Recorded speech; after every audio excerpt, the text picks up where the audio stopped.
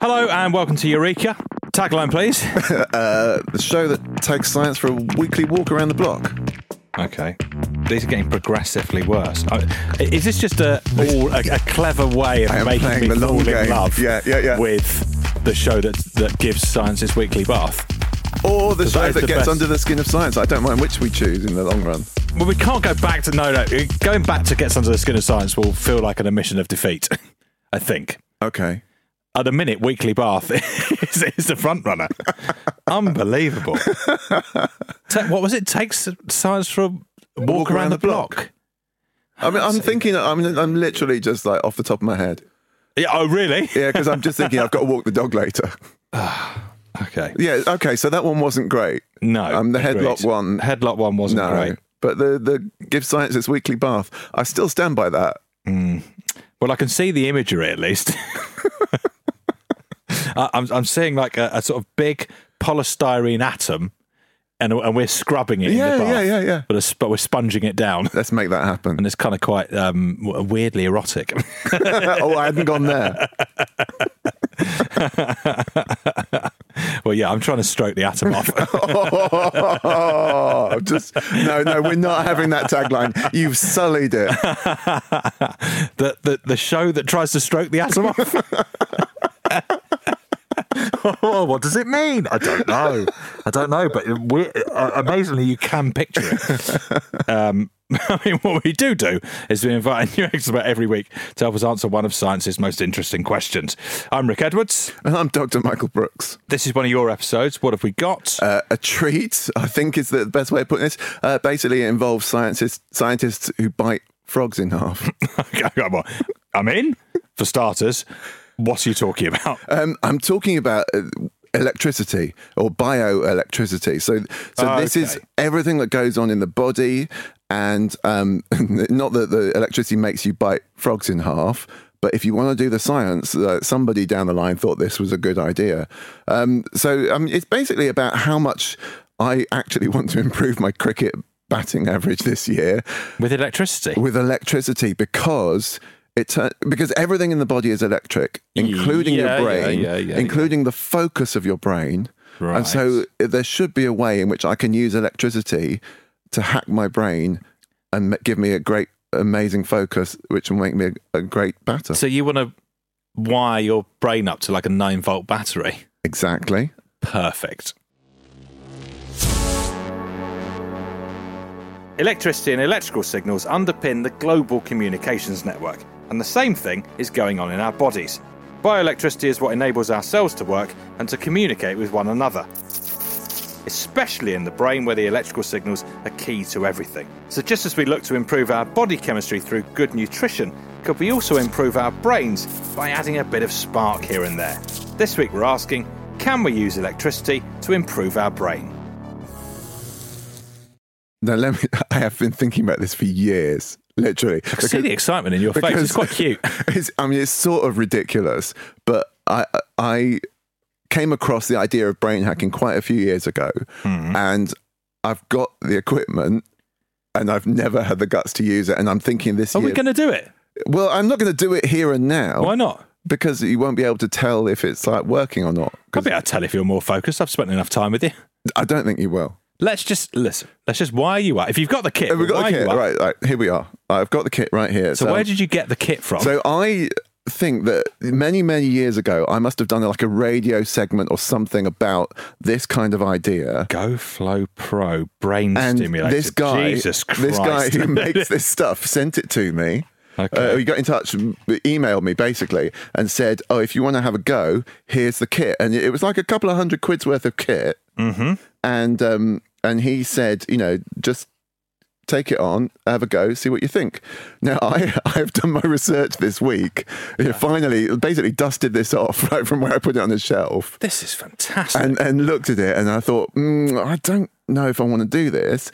So I went on. I'm here to tell you do. I went on the website and had a look, and the website's basically it's all a bit discontinued, defunct. Yeah. Mm-hmm. So I'm just going to show you the principle of it. But actually, so I've got my 9-volt battery here.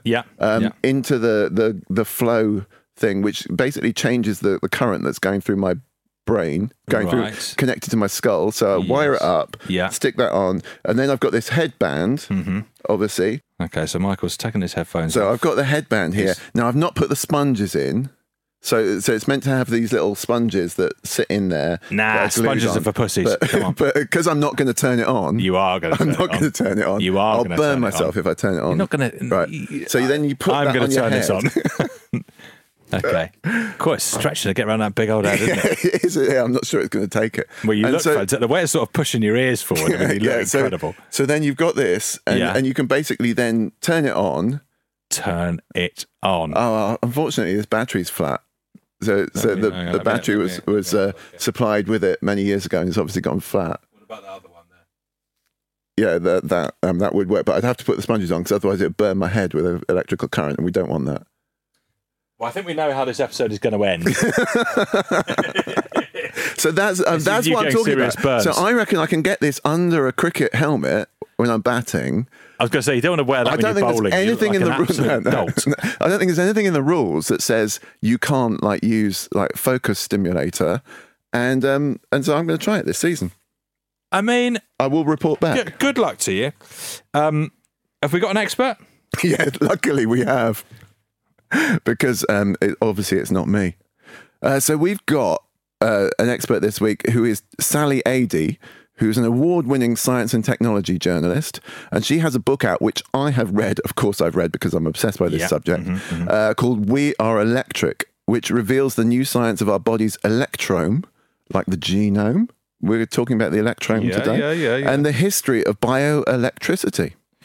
You mentioned that she's an award-winning science and technology journalist. You're a science and technology journalist. Are you award-winning? I have won an award, and I am a science and technology journalist. What was the award? The last award I won was the Swindon College Senior Merit Award when I was 17 for being the best student in A-levels. It's not great, is it? Grubby. I mean, I can't believe that I've never won an award. So I have to now I sort of wear it as a badge of honour. It's like I'm too much of a maverick to win those awards. Yeah, and you just sort of think, well, awards don't mean anything. Awards are bollocks, aren't they? Yeah. But if we won an award... Actually, we have won. We got a Webby for something. We got a Webby for something. We got a silver at the British Podcast Awards. Yeah. We never actually won, though, have we? No, I mean silver. We basically took it out and spat on it, didn't we? Yeah. Well, I remember being at the ceremony and really kicking off. You really did. Didn't you have to be escorted out of the building? I don't know if it was quite that bad, but I just couldn't quite believe it. Or maybe you just went home in a sulk. Yeah. All of a sudden you weren't there. Yeah. Yeah. I can't remember what won, but I remember thinking it was crap. So I suppose we probably need to have a little disclaimer here, which is... We are not suggesting that people go and try and sort of electrocute themselves. No. This is. I'm no offense to this product here. This is quite speculative stuff, isn't it? This is very speculative stuff. The equipment I've got is quite old as well, which is why I'm a bit hesitant about it. Don't do this. Honestly, it's not worth it, I would say, because the results, and we'll get onto this, when we talk about this sort of towards the end, the results of this kind of experiment are very, very they're shonky. Iffy. Yeah. It's not very clear that it does anything much for you. Because the thing that immediately occurs to me when I look at that 9-volt battery just connected to a wire and then connected to some pads attached to your head is the bioelectricity is very different to the sort of electricity, electrical current that we use to power devices. It's like a completely different thing. Yeah. So I don't quite get how this is. I mean, this 9-volt battery pushes electrons around. Yeah. That's what everything that we know of as electricity, basically, and that we create, that powers everything is electrons moving around. And inside the body, it's the opposite. It's the positive ions moving around. So it's a completely different world. Yeah. And all nerve cells, all cells basically move ions between each other in and out through the use of ion pumps and there's kind of all sluices and gates and everything else. But it's a completely different thing to electron based electricity. And it's sort of quite mad because inside a cell, or the difference in voltage between inside and outside of a cell can be quite small. It's like 70 millivolts, but the cell membrane itself is so narrow that the voltage difference, like if you scaled it up, it's basically like if it was on this whole scale of a whole human, it'd be like 10 million volts. It's like the sort of mad potential differences going on in all of the cells. And it's of the potential body. difference that's important, isn't it? Yeah. So it's kind of really interesting. How long have we known about bioelectricity for? So sort of the 1700s, people started really doing this kind of mad, what looked like mad experiments. But I'll let Sally describe it. So we didn't think electricity had anything to do with this, for a long time. I mean, so we had these sort of first glimpses of electricity and sort of as a force that was super mysterious, like, I don't know, 1,500 years ago or something, and well, probably before that too. But there was a physician called Galen who I think, I hope I'm remembering this right, but he, I believe, prescribed that if you have a migraine, you can hold an electric fish to your head, which would have been a fairly extraordinary. But it also worked for all these other, was meant to work for all of these other ailments, including like prolapsed anus, apparently.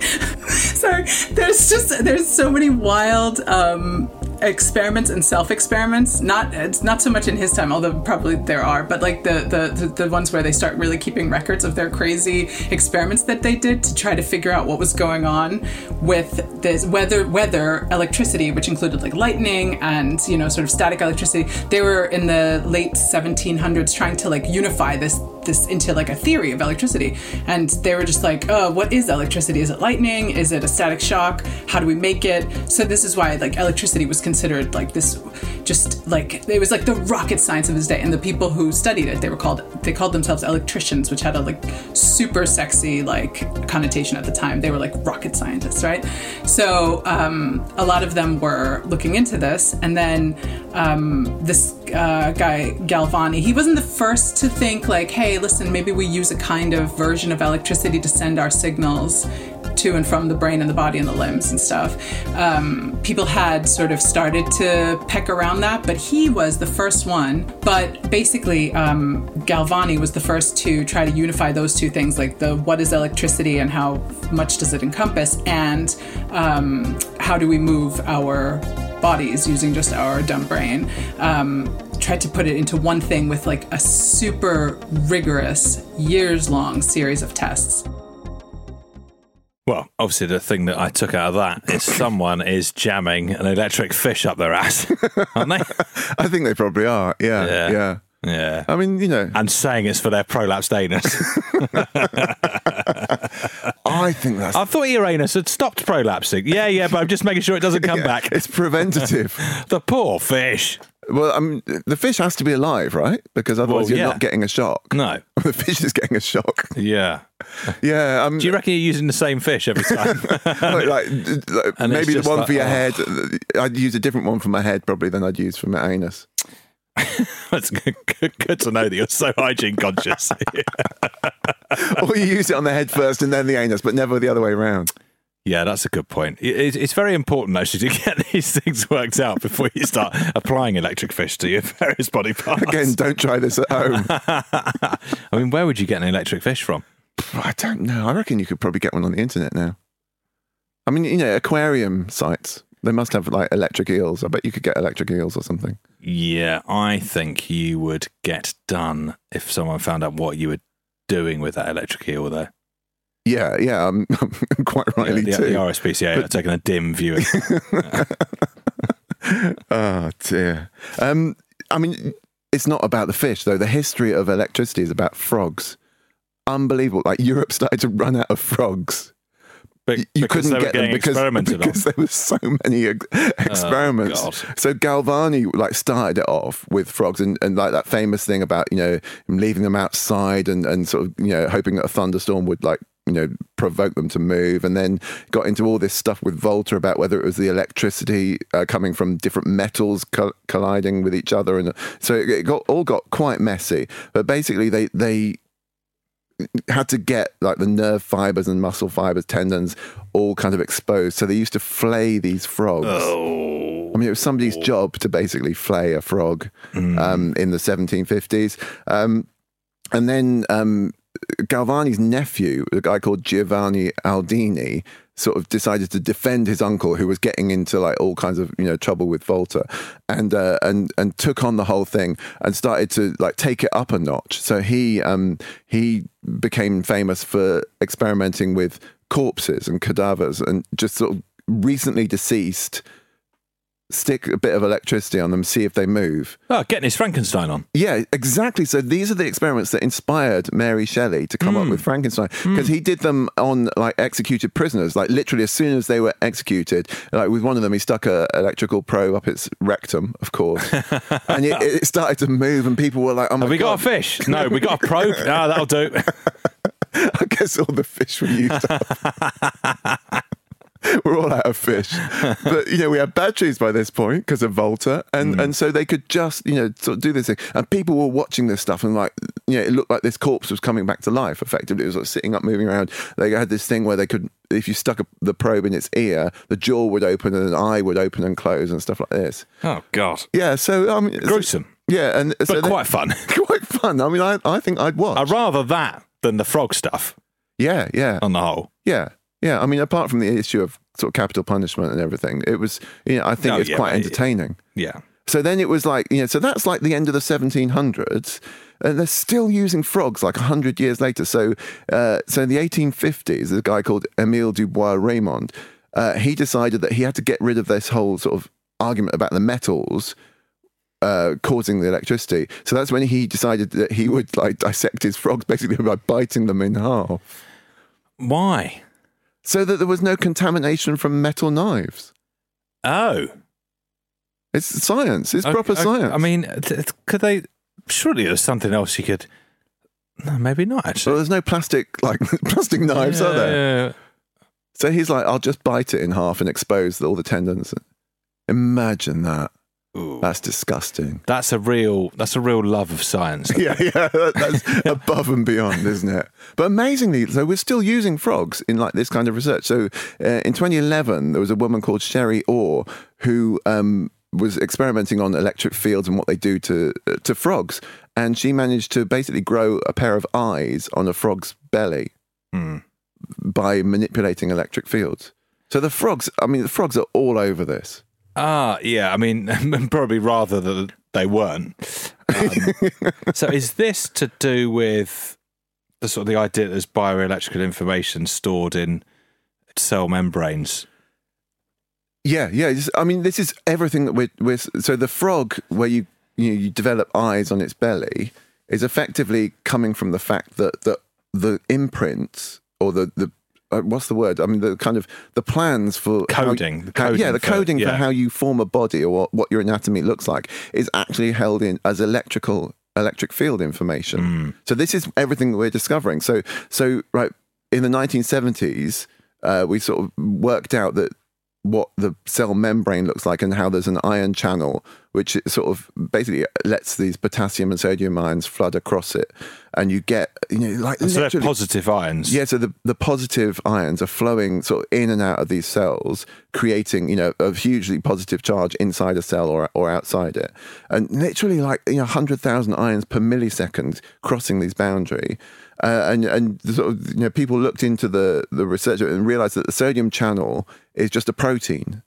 So then, you realize it's connected to the genome. It's connected to the understanding of how you encode all the proteins. And so people are now basically trying to map all of these sort of electric field effects and what the proteins do, how it works, and this is not just in, single cells, but on the level of organs and everything else, and whole bodies. It gives you the anatomy. And if you can map all of this electrical field information, you can hack it. You can hack it, and this is this is the electrome. So like we're talking about the genome and trying to map the genome, and that'll give us the ability to cure and and avert sort of things going wrong. Scientists now think that the same is happening, or same can happen, and maybe to a sort of stronger degree with the electrome, and we'll be able to sort of do all kinds of amazing things. Because it's I think something that people don't often realise, that the instructions, if you like, for how to assemble a body of anything, are not contained within the genome. No. They're not there. And I think that goes against what people imagine. I think people imagine that the sort of, the genome is the kind of, is the recipe book and it tells you everything. And actually what the genome is sort of the ingredients, isn't it? Yeah. You've got the ingredients, and then somewhere else is the information that says, and this goes here, and this goes here, and this will grow like this, and this will grow like and that's the electrome. And that's the electrome, and that's what we're looking to exploit. Okay, time for a quick break. When we get back, we're going to discuss some of the interesting ways electricity is being used, Sally's experience of being zapped by electricity, and we'll answer today's question: can I use electricity to improve my brain?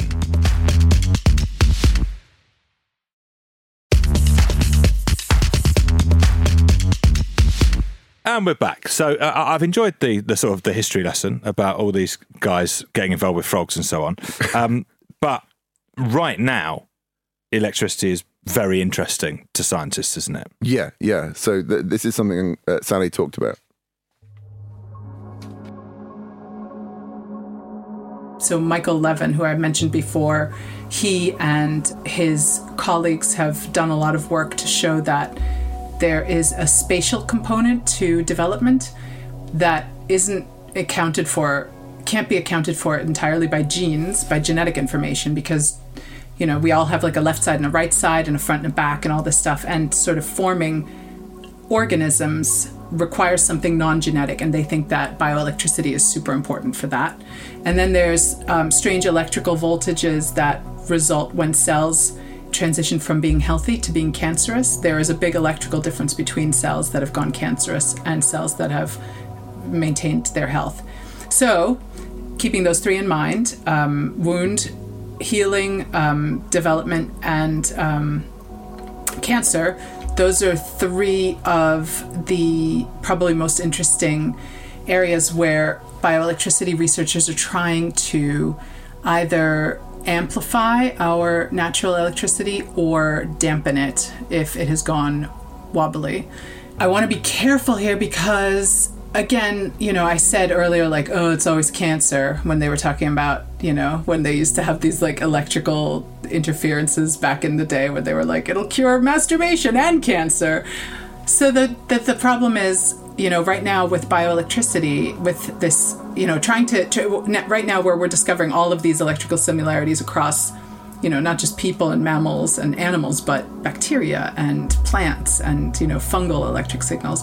Like, we're at the sort of dawn of this age. Like, these tools, as one of the cancer researchers said to me, Mustafa Jamgaz, he said, bioelectricity right now is where astronomy was when Galileo invented the telescope. Basically, we are suddenly seeing this cosmos of bioelectric properties and dimensions of life, and we need to start putting it together. Absolutely delighted for Michael Levin to get a name check. You love him, don't you? I love that guy. The Planaria guy. He's the Planaria guy. So he has done lots of experiments with Planaria. Planaria are these mad little flatworms that can regenerate seemingly at will. So you can chop them up into bits. Yeah. And then however many bits you've chopped them into, then that many new ones will grow. Yeah. It's mad. And even stuff like you can take a bit that doesn't have any of it. It's got a sort of primitive brain, and you can take a bit that doesn't have the brain in, and it will grow itself a new brain, and somehow it will remember stuff that it's learned before in the new, even though it didn't body. Have that bit. Even though it didn't have that bit. Well, it's mad. Sally talks about this in the book, like Planaria and other things that like, just reproduce themselves by ripping themselves in half when there's no other option around, and it's all, you can map electric field sort of activity into all of this kind of behavior. So like electricity is it's really interesting what she said about, it's being like when Galileo first got the telescope, because honestly, the impression you get is that like this is wide open. We don't know anything really yet. But because so Michael Levin has talked about, one of his areas of research anyway is the idea of sort of regenerating limbs, which seems like a science fiction thing entirely. Yeah. Because you're like, well, if I've lost my hand in an accident, how would I get? And he's saying, well, you've grown a hand before. So somewhere in your body the information is there. We can work out where that information is and how it's encoded. Then why couldn't we encode it again and encourage the body to just grow another hand? Yeah. And when he puts it like that, you're like, oh yeah. I mean, it's not going to happen tomorrow. No, it's not going to happen tomorrow. But that will all come down to bioelectricity and the information that is coded in it. And what we're finding is we're sort of, just poking at this a little bit and seeing that, electricity is obviously really involved with loads of this kind of stuff in terms of the physiology of our body. So if you bite your cheek and you get that tingling feeling, that's electrical signals coming from those cells that basically are saying, right, need to have the healing process start here now. And so wound healing is a big thing now with electricity. So you can, people are developing these bandages that have silver fibers that go through them, and you put them over and you sort of manipulate the electric field around the wound, and it heals much better. If you can work out exactly what that field should look like, then you get better wound healing. Because it's all... So minimise scar tissue. Minimise scar tissue. All of the formation of new tissue is controlled by electric fields. Yeah. With the other cells. Because what else would it be controlled by? Yeah. It's like we've just discovered the means of communication. As soon as you say it, it seems quite obvious. You're like, well, yeah. Yeah. It's got to be coming from somewhere, these instructions, this sort of this manual of this bit's fucked, how do we repair it? Yeah. And then sort of within the brain as well, people have had electrode implants that can control things like OCD, and epilepsy as well, anxiety, and even obesity. And there was a guy, there's one patient who had OCD, and he was fitted with these electrodes, and they hit the sort of pleasure centers of his brain, and these electrodes. He was listening to some Johnny Cash, and he became obsessed by Johnny Cash. Went out and bought every Johnny Cash CD he could find. And then when they turned the power off, he listens to it. He's like, I don't know why everyone's obsessed with Johnny Cash. It's just really, and it's sort of funny. Call me bonus. It's amazing. But it's sort of like these electrical signals. And obviously we know the brain is full of these kinds of things. But when we learn to map them and sort of manipulate them, we can do, pretty extraordinary things. And there's sort of inflammation and depression, that can be controlled through some kind of electrical manipulation. And does it immediately make me worry slightly? Because all the things we're talking about are positive ways that you might be able to hack someone's brain, but there's clearly nefarious things to do as well. Yeah, I mean, Sally's not getting into those so much because, you can do nefarious things just with blunt instruments. Yeah, I suppose you don't need it. Yeah, you true. Really need to implant an electrode and make somebody go and buy a Johnny Cash CD. You don't need to be Manchurian Candidate. No, exactly. Yeah. But and then there's the cancer stuff. So Sally mentioned Mustafa Jamgoz, who's at Imperial, and he has looked at sodium channels in cells and their role in breast cancer and prostate cancer, and basically they're really massively involved. And these sodium channel cells, they proliferate in the cancer. So there's something going wrong with the sort of electrome. Right. As an approach to treating cancer, that's a kind of opens up a new sort of set of possibilities. Yeah, I've never heard anyone mention that. No, so basically you get them far more electrically active, those cells, than the normal control mechanisms just can't handle them, and that seems to be key to metastasizing. So there's some electrical issues in there that if you can sort of, hopefully get a handle on, you can control that kind of spread. Yeah. So, and obviously all of this is really early days, but it just seems encouraging. Yeah, exactly. So he's had experiments where he's had rats with prostate cancer that he could control metastasis, I suppose? Yeah. Physicists talking biology. Yeah. Difficult. Embarrassing is what it is. So we've got kind of that. There's other experiments to do with brain signals where you can feel, you can do electrical signals that make you feel as if something's touching your skin, or you're sort of interacting with an environment. So there's kind of potential use for that, obviously for gaming scenarios or pilots in a cockpit or something, some kind of haptics where you're effectively controlling your senses, or you're hallucinating your sensory inputs. good for people who have got some form of paralysis as well, potentially. Yeah.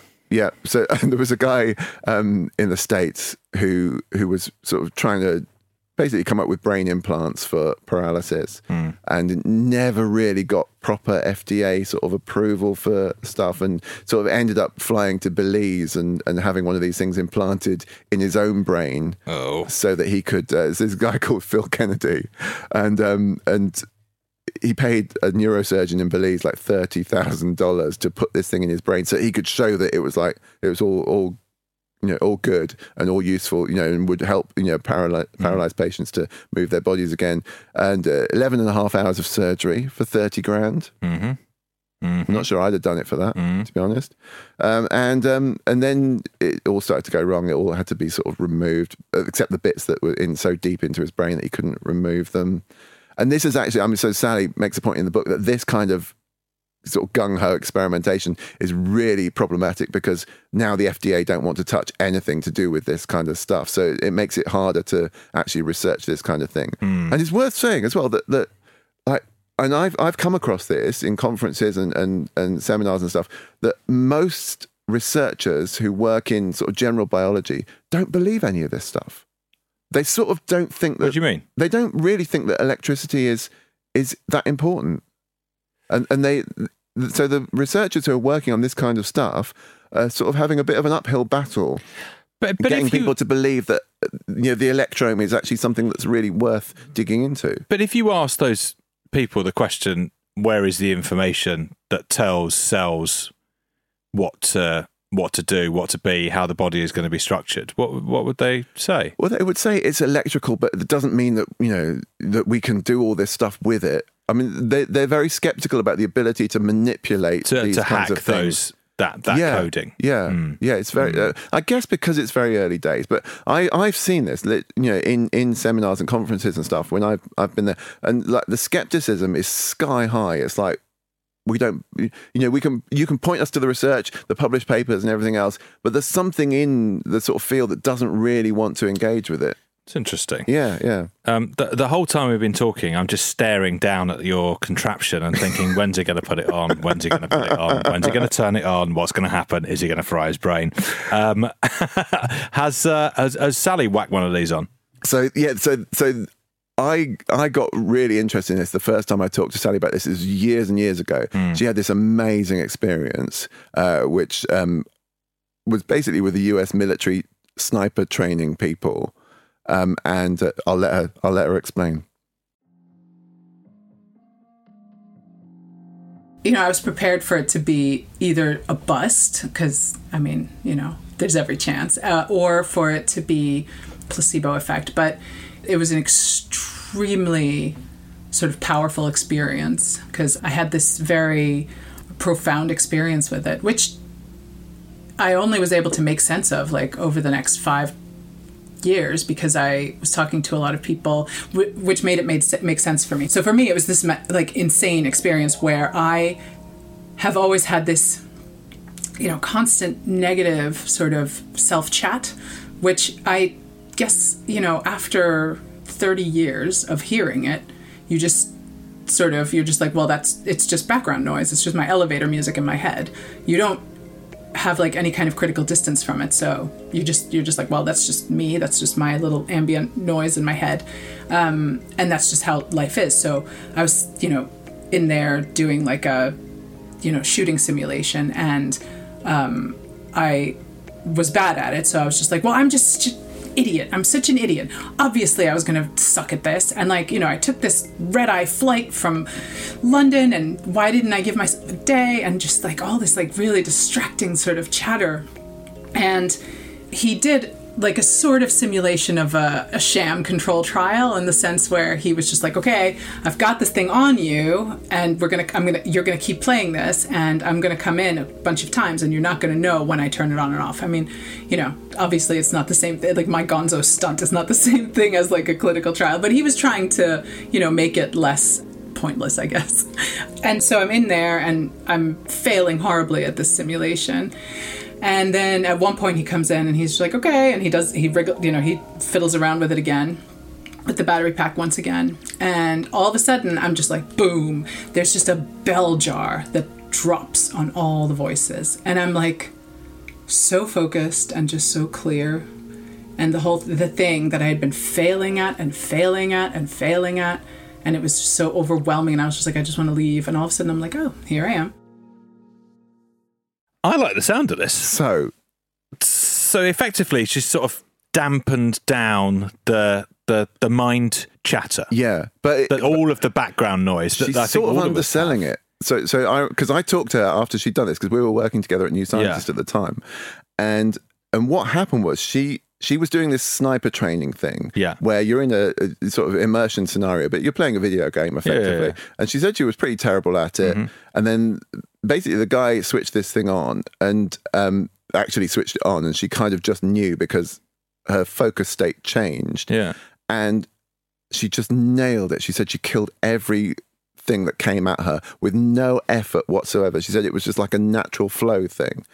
And she talks about it in the book, and she writes about it really well. And it's just like, and you can't draw too many conclusions from it because, it's one person. It's one person. And she said also, when it was clearly on, because she sort of said she got this metallic taste in her mouth, like there was something different. But she said, the focus state that she was in was amazing, and the voice is quietened down, and actually it sort of changed her. Really? You can see why the US military would be interested in that. Can't you, though? Can we have some focus killing machines? Yes! so hook them up! There are papers published, that show that this kind of enhancement, TDCS, transcranial direct current stimulation, the training increased a sniper's ability to detect a threat by a factor of 2.3. So before it kills you, you're twice as likely to be able to kill it. That's pretty good, isn't it? That's quite good. And this is what your thing is. This is what my thing is. TDCS, isn't it? Yeah. Although I don't know if it's the same kind of performance or whatever else. And also, to find out. It's really hard to know where the electrodes should be placed exactly. No. We've got a diagram here, just sort of on the forehead, it looks like. But whack on the forehead, see who salutes. So one of the things that... Made in China. Yeah, I know. One of the things that Sally's like sort of skeptical about is the fact that it seemed to like quiet all that self-defeating chat and gave her focus to do that sort of sniper task. But she said, things like, doing maths better or anything like that didn't make any difference to her whatsoever. So it's clearly... Oh, so she did a variety of tasks. So when you do a variety of tests, it doesn't help with everything. Obviously, Silicon Valley is like, jumped on this when it was sort of first being mooted as a thing. It's called overclocking the brain. And then there's lots of publications about, we're going to develop alpha wave boosting technologies and all that kind of thing. And it sort of seems to have sort of abated quite a lot because nobody can make this thing work really reliably across a range of people. Right. So maybe it works well for certain people at certain times on certain tasks. And you don't know whether that's a lasting effect or whether that would actually go away. There's like, obviously there's Reddit groups, Reddit boards that are just like focused on doing all this kind of stuff. And people have hurt themselves as well. So you can burn yourself with these things and even blind yourself if you get the current This is our big finale. This is not going to happen. So there was actually a group of neuroscientists that published an open letter begging people to stop self-experimenting with these things. Will you behave yourselves? So essentially, although I look at it and I say, maybe that would give me like the focus I need to improve my batting, there's part of me that just thinks maybe just like concentrate a bit harder. Yeah, can I do this myself? Yeah, maybe I can just do it myself. And so I don't know. I'm not convinced. I'm going to talk to Sally about whether I should do this. And I think, judging from what she says in her book, she'll say, don't do it. But in principle, just going back to the question, can we use electricity to improve our brains? I suppose it sounds like the answer is probably in the future. Oh, that's a good answer. Yeah, I mean, I would say yes, we can. And I think there's some evidence that it helps with anxiety and depression and all this kind of stuff. Sally's experience is anecdotal, but it's not the only anecdote.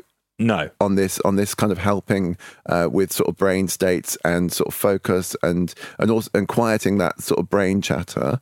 So it sort of makes sense that if you disrupt maybe it's maybe it's more of a sort of disruptive effect on certain types of brain activity that is really helpful, rather than putting you into a flow state. Maybe it just disrupts some of the stuff that stops you being able to concentrate.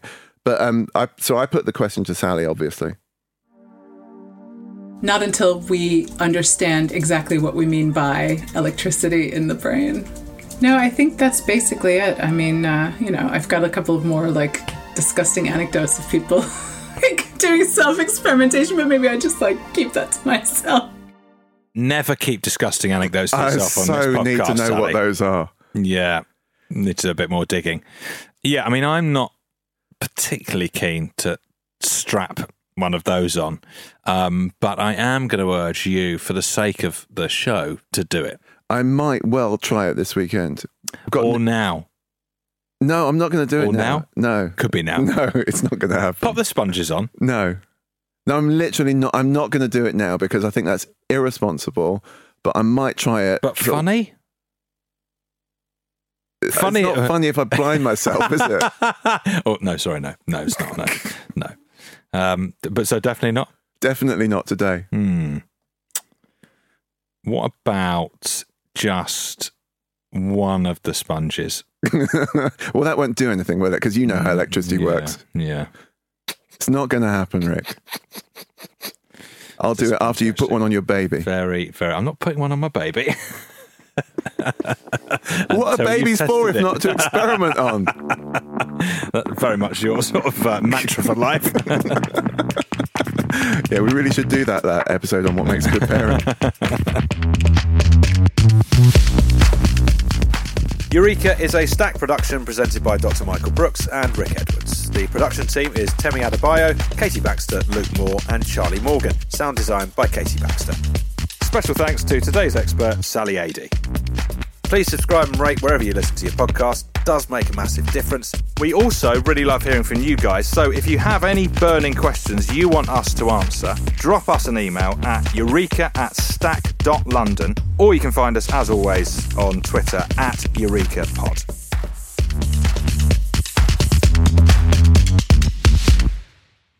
Eureka is a Stack production and part of the Acast Creator Network.